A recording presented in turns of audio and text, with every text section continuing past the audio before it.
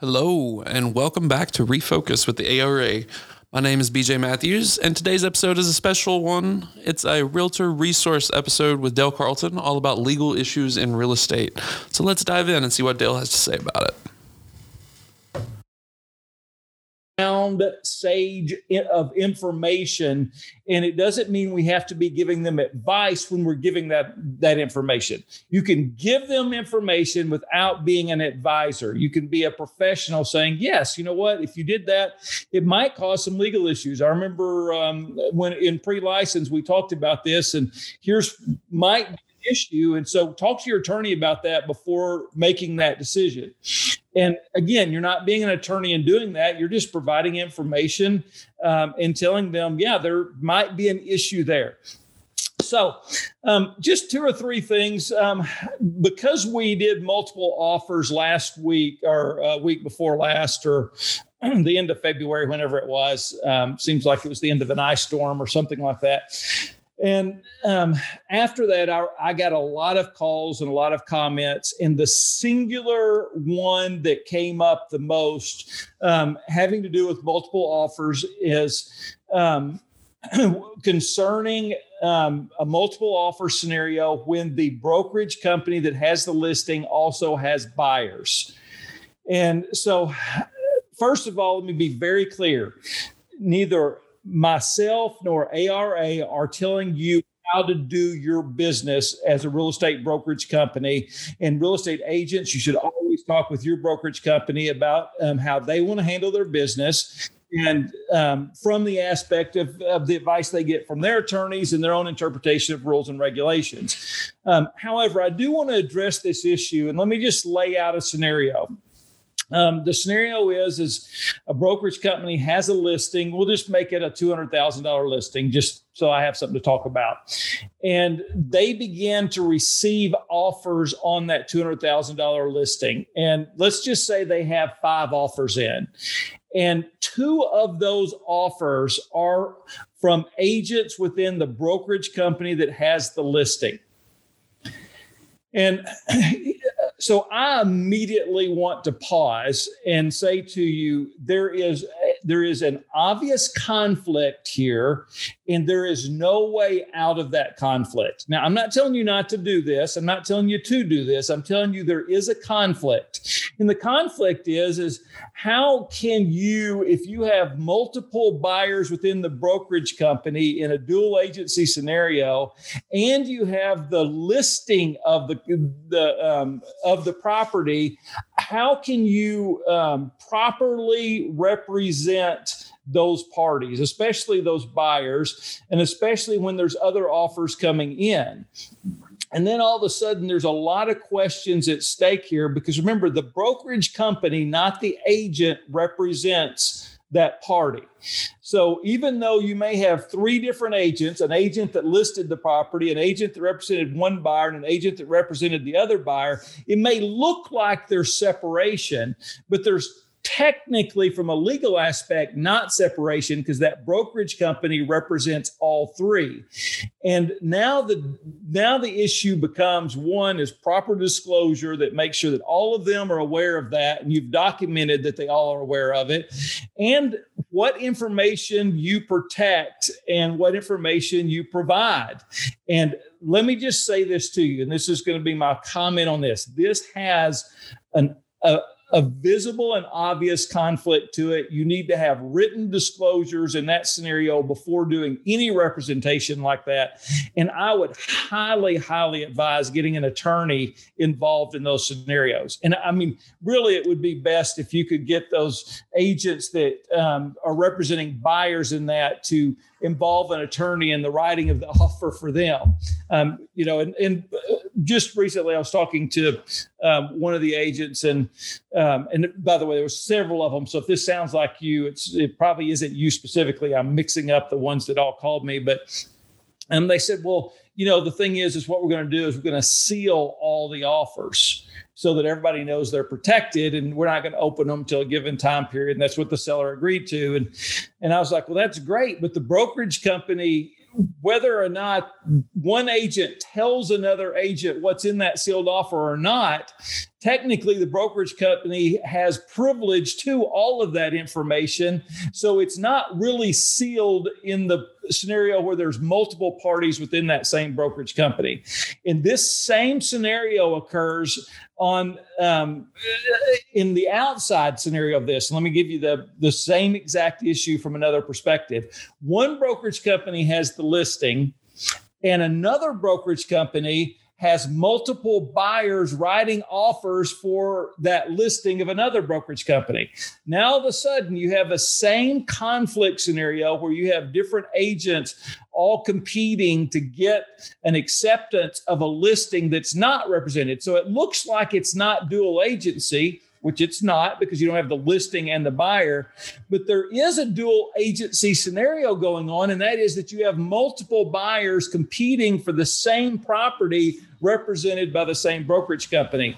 And again, if you get into this scenario, I highly advise that you have an attorney guiding you with disclosures and information and guidance on how to build some kind of protective wall, at least the appearance of the protection of those clients and the information that they provide, because this can and will cause problems in the event somebody gets mad or frustrated that they didn't get that property and they feel like they weren't represented as well as the other party was. And I know you all can imagine infinite amount of stories, and I don't want to go down that any further than that. I just want to point out there is issues when it comes to multiple offers when a singular company is representing more than one of those parties. And even in a scenario where it's not multiple offers, there's obvious conflict and dual agency we know about. We just amplify that so much more when you have a multiple offer scenario. And what do you do with the information you have concerning those offers, and who gets to know what that information is? And does your buyer have the right to know what the other offers are, so that they can make sure theirs is better, since you represent that buyer? And I mean, there's just so many little questions that buyer's going to have if it ever became a real legal issue. But I know that just resurrected lots of additional questions. But the easy way out of this one is, when you get into a conflict, is have somebody you know that's an attorney that you call up and say, hey, we got some conflict issues here, and I need somebody to be watching our back and make sure we're disclosing and doing this properly, and get them involved so that you can protect yourself along the way. The next big issue is obviously the COVID-19 issues that we're all dealing with, that hopefully are on a downswing, but not completely. We understand there are people still dying. There are people still in the hospital, but we are seeing a downward trend. But the big question is what about lawsuits regarding COVID? And we are seeing the start of landlord-tenant lawsuits regarding COVID issues, specifically in multi-tenant buildings where there's a common hallway space between different tenants that they have to access, or how they have to run into each other, and what protections being provided to them. And then for those of us that have clients that we've been showing property to, do we have any liability to them as far as them getting COVID-19 while we're with them, or while they're out, or maybe it's a seller and you've got buyers coming through their properties, and what liability might sit there as a result of that, or an office liability where you have an office, and what about workspace areas, and how do you protect? And first of all, let me tell you that a lawsuit on COVID may be difficult to win, because it's really hard to trace the cause and damage, because it's really hard to say it occurred because of this. However, do understand that they're doing a lot of DNA tracking of this virus, because they're looking at the different strands, And they are in some ways able to recognize what strand and where it came from. And they are following paths, which will provide a lot of evidence for these lawsuits. I can tell you right now, there's about 1,500 workspace lawsuits across the U.S. that have already been filed. And those are people that have filed it against the owners of companies saying it is not a safe condition, or I got COVID, or I was exposed to and had some damage as a result of it. Now, right now, there are some states that have already put in some immunity laws. That I think Georgia, Kansas, Mississippi, Ohio, Utah, our neighboring Oklahoma did, Louisiana, I think North Carolina, Tennessee, Michigan, Iowa, not Arkansas, as of the last I checked, had any kind of immunity regulations. But there has been hope that there would be some kind of federal immunity come in for these types of issues. The problem is that we haven't seen it as of yet, and the door's still open for these scenarios. So what can you do? First of all, follow CDC guidelines in showing that you're doing what is being advised to try to protect against the transfer of this particular virus. And that includes insuring properties. I would advise not putting somebody in your vehicle. If they are in your vehicle, everybody has to be masked in your vehicle. But meeting them at properties, maintaining the 6-foot distance, wiping down surfaces, all the things you all know and you've been advised throughout the last year, make sure you have a policy of doing that to protect yourself in case there is some kind of liability that's brought up at a later point in time. I again think they're going to be hard lawsuits to win, but the reality is most lawsuits are settled. And as a result of them being settled, the question is going to become is how much are you willing to pay to settle these particular issues, not how much it's going to cost me to defend this particular issue and win. And many people will end up paying out. And just to compare it to something that's not a true comparison, but to compare it to something is food poisoning.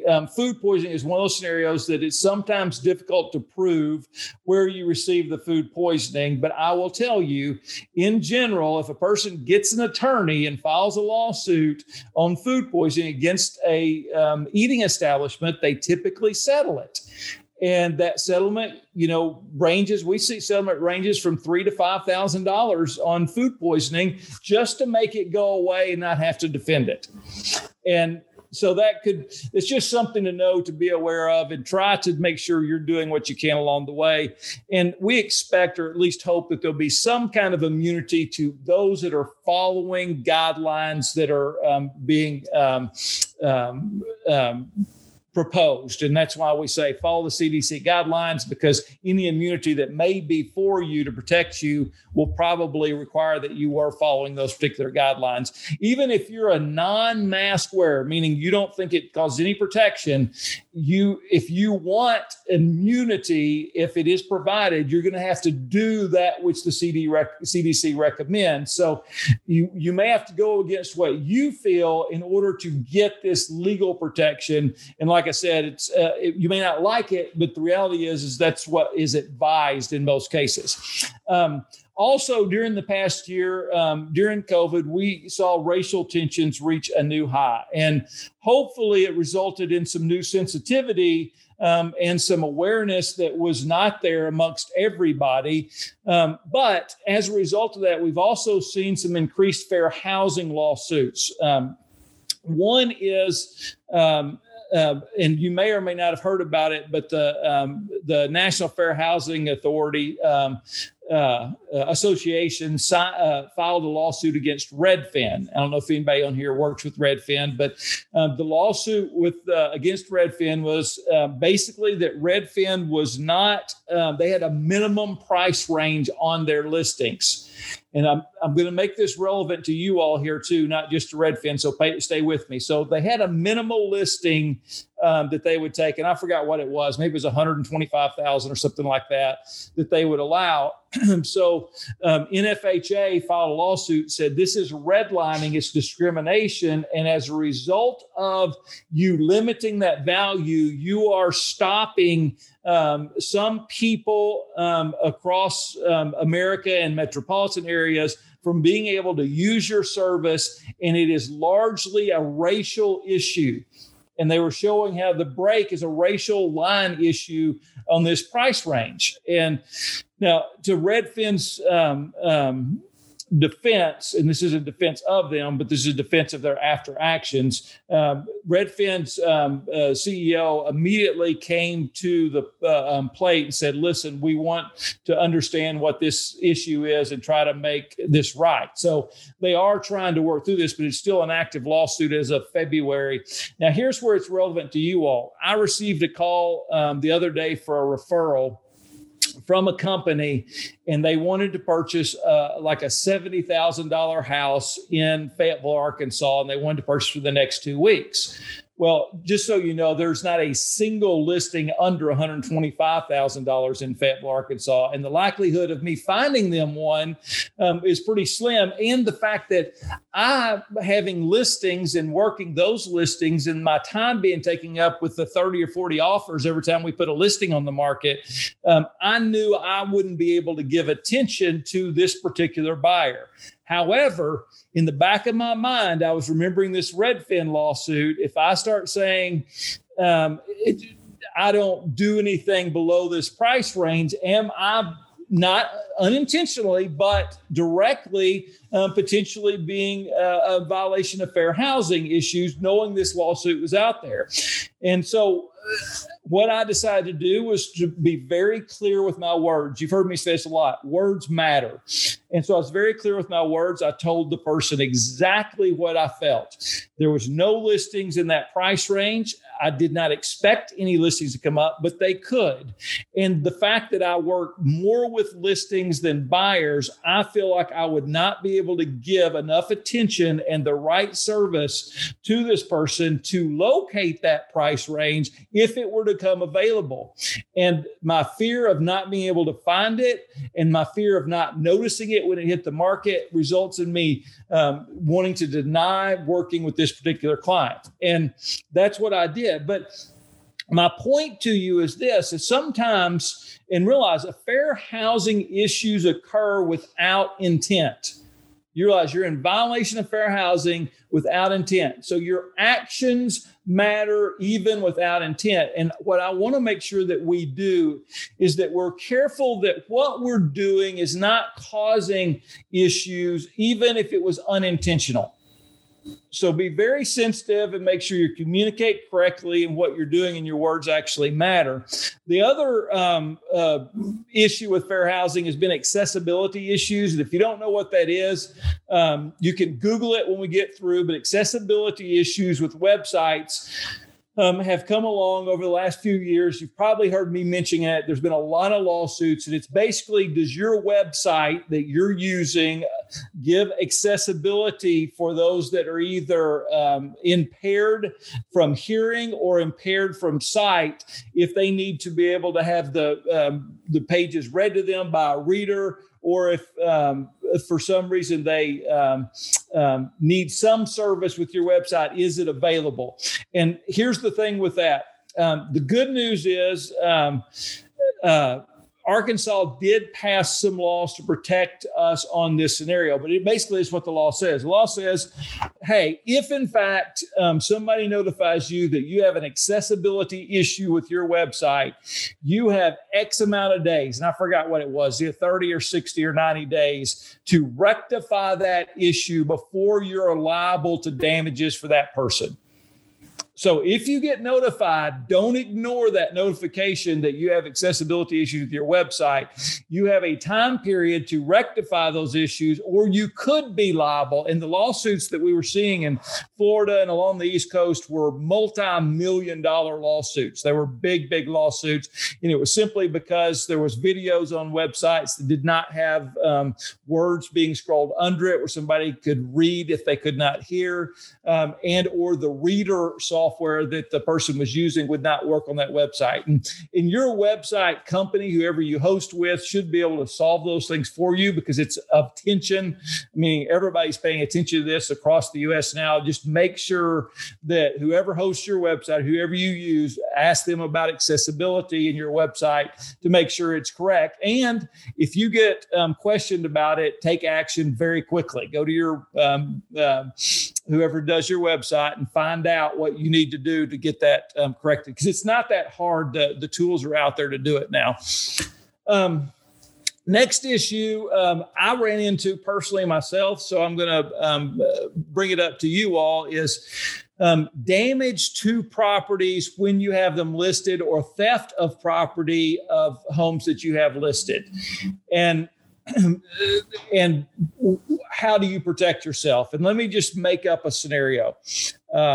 It's hard to make up a scenario when I got one that was real that happened to me. But let's just say you had a listing, other people were showing it, and damage occurred to that property. Who is liable? And how do you prove who did it? And I'll make up this. Let's say there was a vase or a vase that was collectible and antique and worth something from the Ming Dynasty or something, and it gets knocked over during a showing. You don't know about it. Your seller calls you after a showing and says, "Hey, somebody broke my vase while they were here showing the property." And of course, your first question is, "Oh no, I mean, I wonder how that happened. They didn't call me." But also is, how do you know that person did it? What if there's also a cat in that house? And is there a chance that cat could have bumped it and knocked it over? And how do you prove that scenario? And I will tell you, I got into a scenario where there was damage that occurred to a house during listings.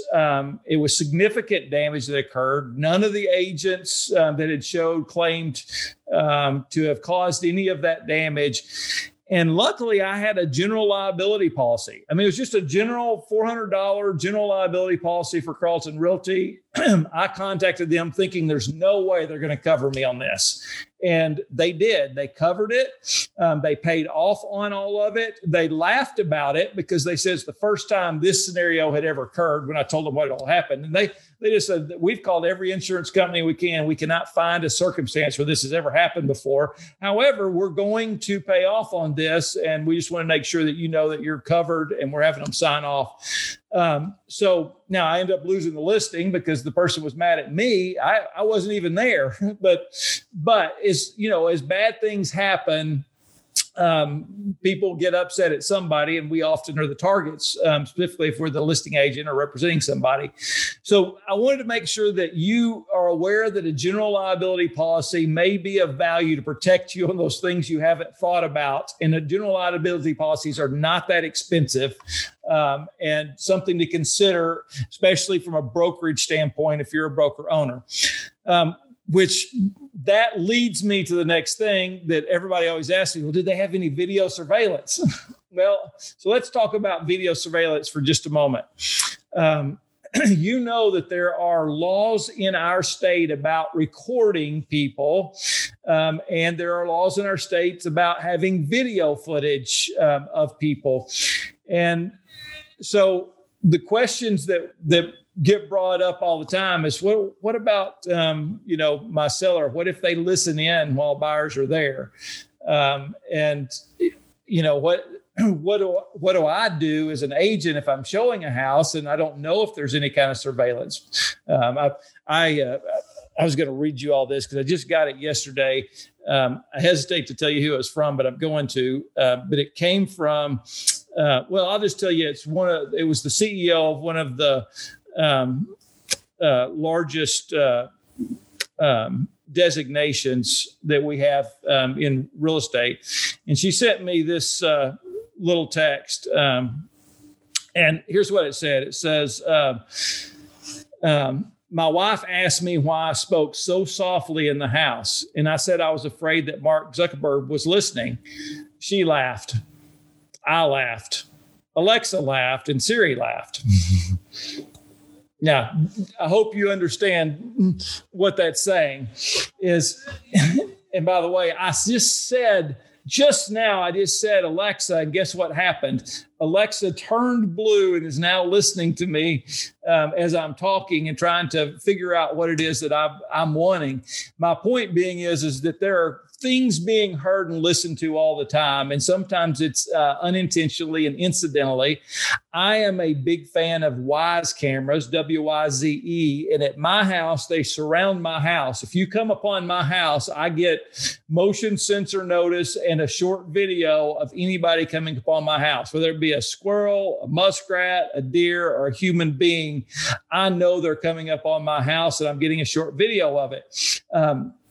I had to do a little research about the laws. This is not my area of expertise, but I will tell you that as I looked everything up, I found out that people have a right to privacy in Arkansas and a right to not be recorded in a place where they would expect not to be recorded.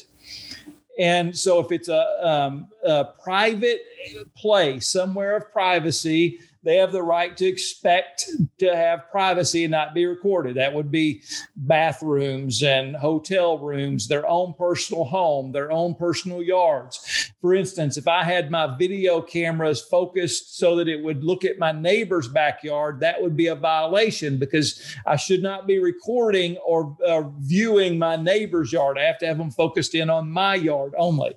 And then as far as audio recordings, Arkansas's law basically says that one party has to be a part of, or there has to be consent to record.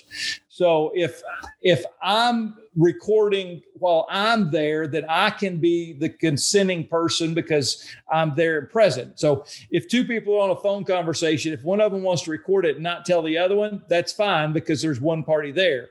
But an outside third party can't record that conversation without consent of some of them. So this goes into our scenario with houses. My Wyze video camera cost me all of $19. You realize it's almost disposable. And it's so cheap, and everybody can get them now. And they can set them on top of bookcases. They can put them behind speakers. There's so many ways, and they make them where they're in light bulbs. They make them so that there's ways you will never know.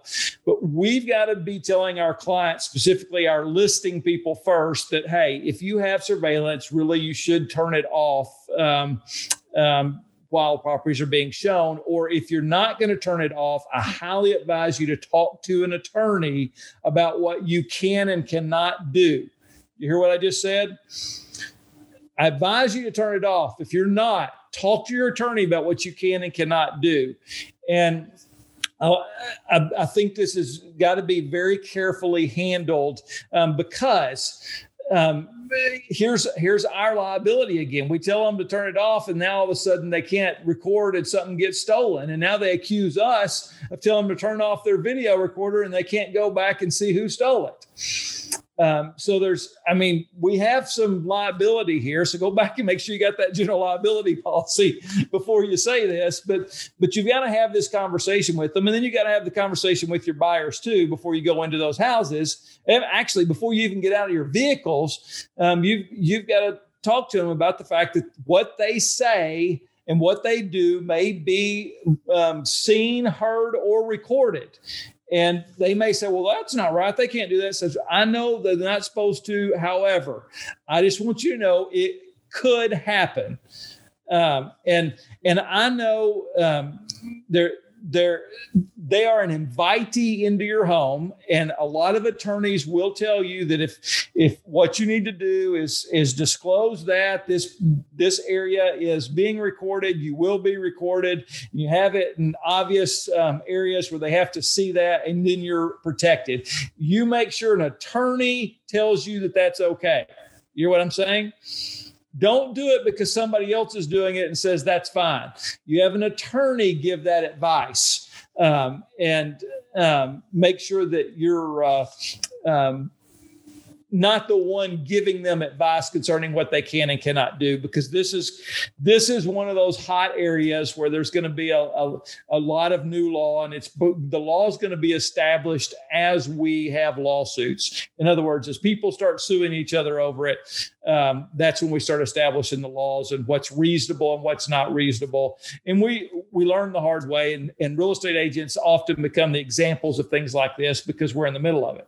And I tell my buyers all the time, I say, look, just want you to know before we go in here, there is a chance somebody could be listening to what we're saying in here. So if you really like this house, here's what I want you to say. I want you to say, we kind of like this one. And, we might just make them an offer. If they take our offer, then, we'll go ahead and buy this one. Otherwise, let's buy that other one instead. Now, you heard what I just said. I just told my buyers exactly what to say so that if somebody's listening, they would be encouraged to take our offer.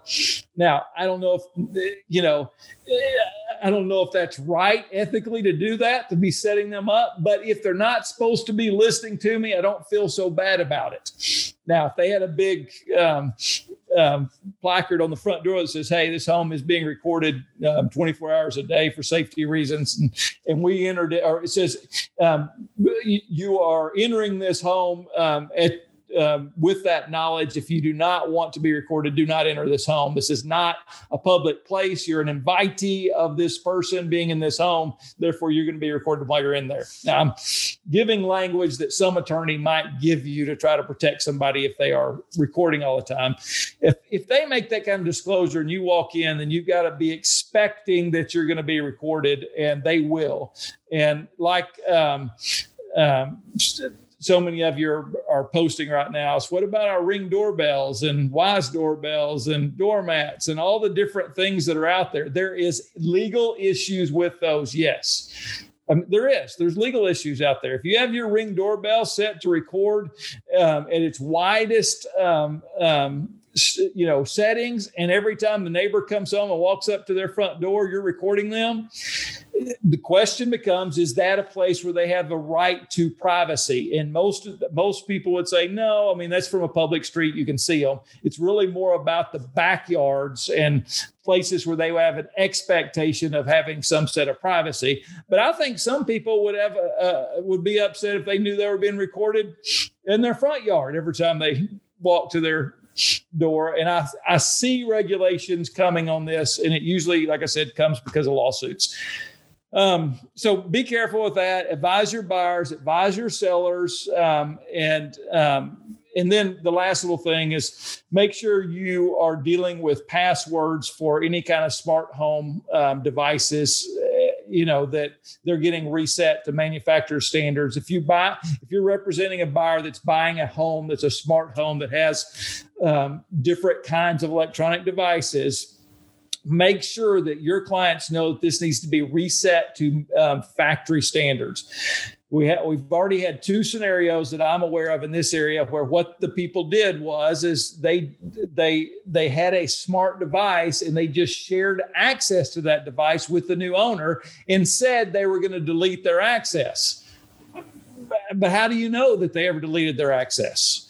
And I mean, that's what I told my dad, and you all heard me tell the joke about I play with my dad's heating and cooling all the time because he worked for Entergy, Arkansas Power and Light, and he kept in the cold winters, he kept our house at 60 degrees.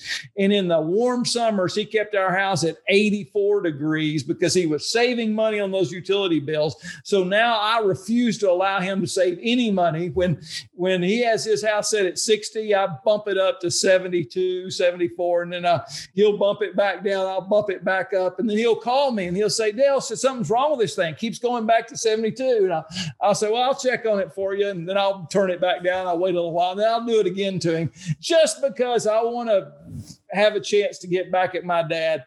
And he knows I tell this story, and he knows that I do that to him now, but he still hasn't figured out how to reset it to manufacturer settings.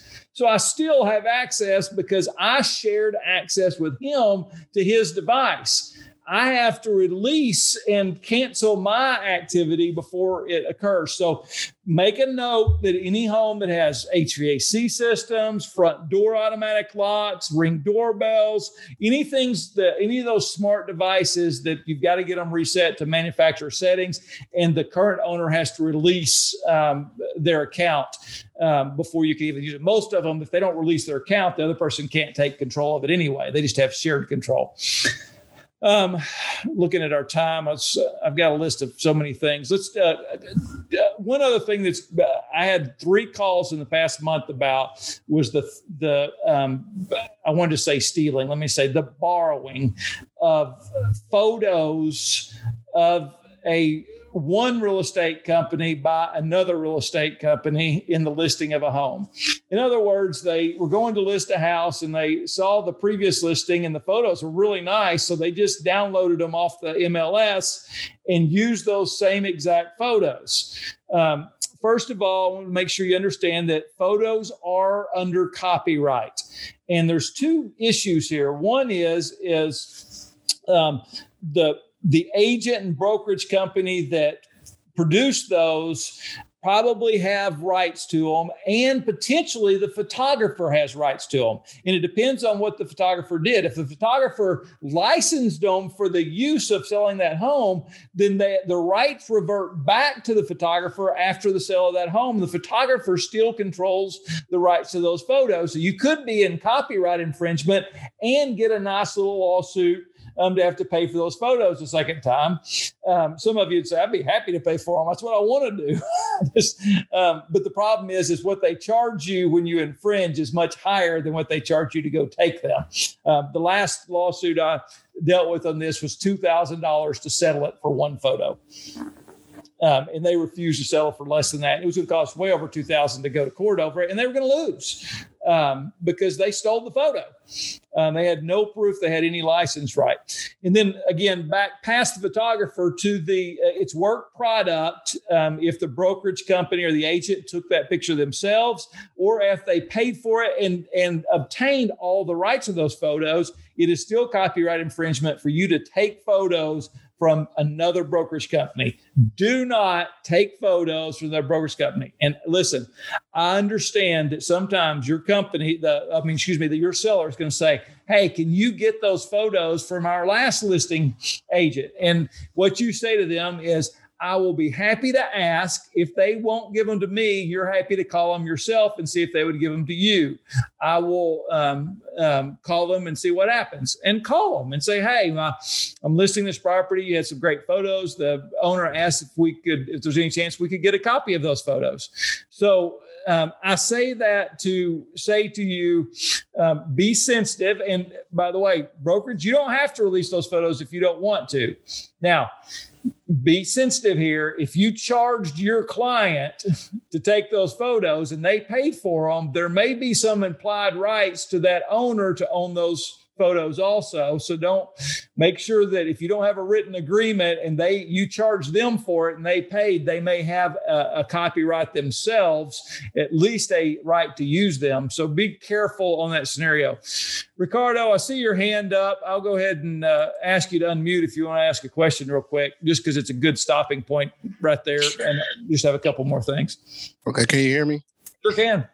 Okay, now what if it's like a just sold or just sold postcard, and you're usually using a picture that the other brokerage has put on the website. So what if you use that picture to put on one of your just sold postcards? You see my head? Yeah, I'm shaking my head no. And the reason I'm saying my head no is you got to get permission to use somebody else's photo, period. Especially in advertising. As a matter of fact, when you're sending out that postcard, you're giving somebody printed evidence now. So if you're going to use it, just call that other agent and say, hey, do you have the rights to this photo? Is it okay if I use it to send out a just sold postcard? If they say no, then drive by there with your phone and go snap and take yourself a photo and stick that photo in there instead. The amazing thing is I taught photography for many, many years. Some of you have been in my photography classes. I have a photography degree, and I don't teach photography anymore because the phones have gotten so good at photography. I don't recommend you use phones to take your pictures of your listings, but for something simple like sending out a just sold postcard, it's just so easy to go by and get a picture and permission from that owner to do that. There's even, I won't go into that, but realize in social media, same issue. Still that photo off social media. Now, if you're getting the image from a feed, an IDX feed, and you're posting it through that feed, such as Realtor.com, and you're posting the Realtor.com feed, you're going to be fine. But sometimes people take screenshots of the Realtor.com feed and then post that into their social media. That is a violation because you're not giving the feed access. So that's, again, a stealing of the photo. Now, most people don't care. Most of them aren't worried about somebody else posting pictures of their listings or stuff out there because they want them, and that's part of IDX. But realize that you have to do it through the proper channels. If you violate those proper channels, you could be at least opening the door for some liability along the way. We've had a couple of big issues recently with wire transfers. Let me make the statement first. The first is the statement is, do not provide wiring instructions to your clients. Let me say it one more time. Do not provide wiring instructions to your clients. If they need wiring instructions from the title company, they must get it from the title company. Now, second of all, it happened to me, myself, with one of my clients where we were getting ready for closing. There was going to be probably about $600,000 of cash coming. My client received an email. That email came from what appeared to be the title company. It says, here is, this guy, he was buying. So there was $600,000 he was having to transfer in. And he said, here's the wiring instructions for the transfer of your $600,000. Please have it here no later than end of day tomorrow. Luckily, my client called the title company and says, hey, I just want to make sure this is real. It looked just a little bit funny to me. And they said, what's real? And I said, well, I just got wiring instructions. And I was about to send the wire, but I wanted to make sure this was right. And they said, we haven't sent wiring instructions.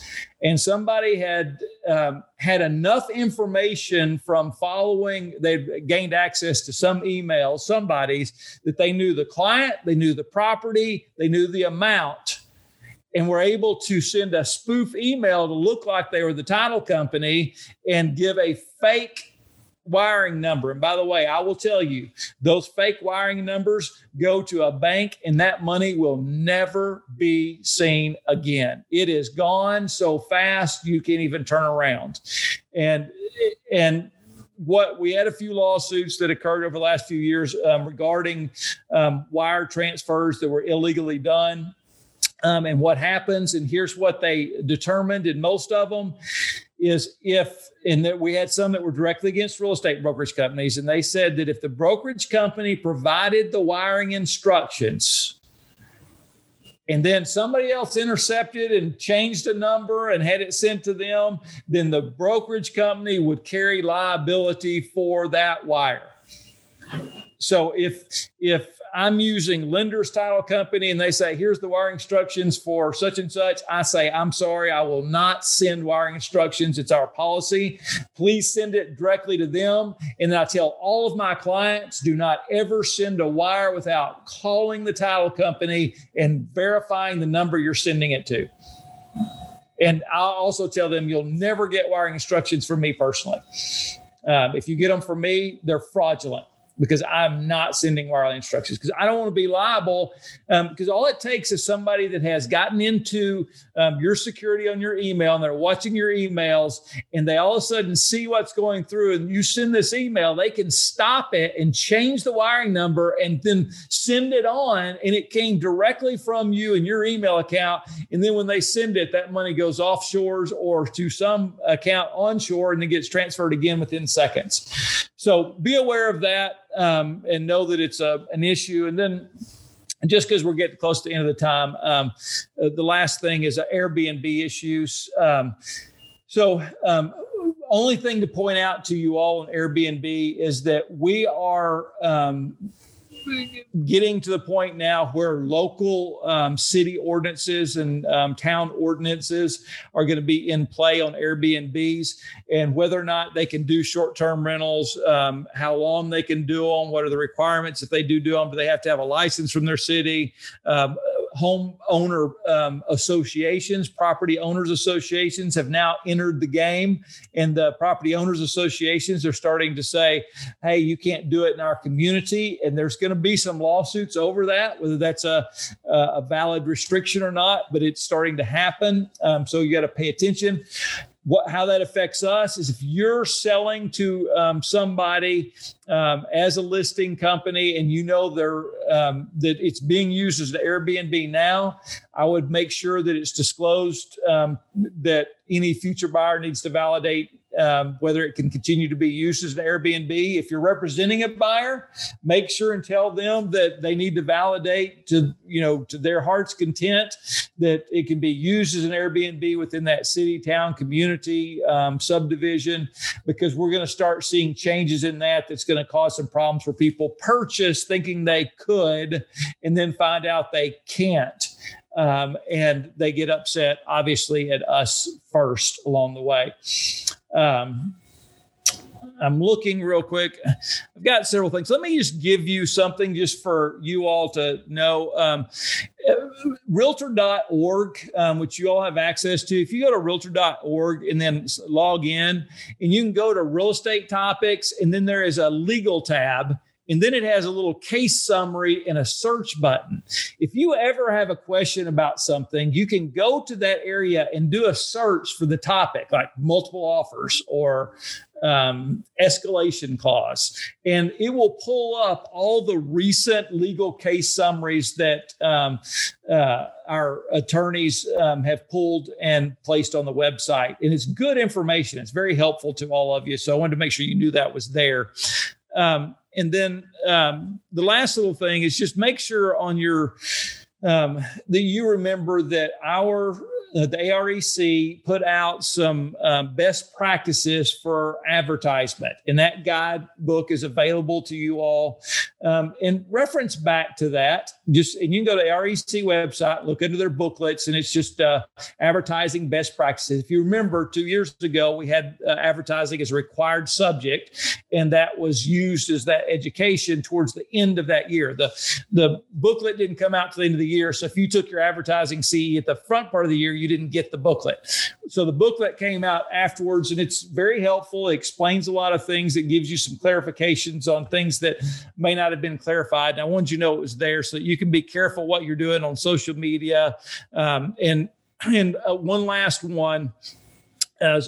I've had 3 people tell me that there's been Regulation Z complaints. Regulation Z, you can look it up on Google if you want. It's basically a requirement to disclose if you are marketing or advertising and using financial numbers in that. For instance, if you have a sign up that says, own this house for $500 a month. Well, you have to tell them how you factored $500 a month. What was the interest rate? What was the term? What was the down payment? Regulation Z says you have to disclose how you came to any financial term when you use it in marketing or advertising. That is we see it with new subdivisions right now when people are in a big rush to purchase.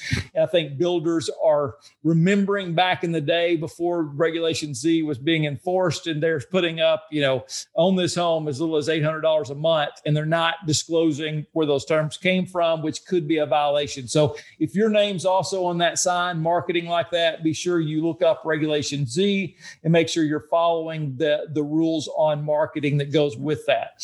LaDonna, I'm going to invite you back in. I'm looking through the questions real quick that everybody wrote. We're on the last 4 minutes, and I wanted to invite you back in while I make sure that I didn't miss anything. Someone asked a question about fair housing. If they receive a referral from a referral company and they decline to accept it based on price point, could that be a fair housing discrimination? If you're refusing it based on price point, and you're doing that same thing all the time, then you're going to fall under that same scenario that Redfin got the lawsuit for. I can't tell you that it is a direct violation, but I can tell you it would be much better to communicate why you're not going to work with that person because you don't have available housing or the time to do research in that price range at this particular time with the market being liquidated. If you have reasoning beyond that, I just don't do anything below 50,000. I would not tell anybody that we don't represent anything below 50,000 or below 100,000 now that Redfin got sued over this. And you can, by the way, you can pull up that lawsuit if you want. Just look up, it's NFHA lawsuit against Redfin, REDFIN. And they basically just said we have a minimum price range, and the lawsuit's still active as of a while ago when I looked up, unless they've settled it. And they'll probably settle it. We probably won't get to see the final result. Referral from. Oh, I see that. That's what that question was. Yeah. So the question is would you be declining a solicitation from the referral company? I think you can just decline if the referral company just has a decline or accept, but most of them say, why did you decline? And so what I'm encouraging you not to do is say that we don't accept referrals under 50,000. As a matter of fact, one of them that I get referrals from all the time, even though I don't request them, says this is out of my price range. I don't represent people in this price range. Well, I will not mark that particular one because I don't want a history of me saying that I'm only want to represent a certain group of people. And I know maybe socioeconomic is not, may not to you look like a racial issue, but I want to tell you something. Socioeconomic has been a racial issue for a long time. You look at our school systems in Arkansas and you look at across our nation, especially in the South, there's an issue there and it's tied together. So be more sensitive than you may have been or want to be even. We need to want to be more sensitive in this scenario. Anything else you saw, LaDonna? No, I haven't seen anything else. Somebody has on here that if the listing agent copies your market description word for word, that's work product. I mean, technically it's a copyright, but my question always is where did they get it from? Did they copy it from the last one? Yeah. So very seldom do we see lawsuits on that. But listen, you all, you're better than that. You can reword it. You don't have to be so lazy that you're just going to copy it exactly. You can at least change up the words, paraphrase. You remember the rules in school. Paraphrase it. Don't regurgitate it exactly. And then avoid the issue.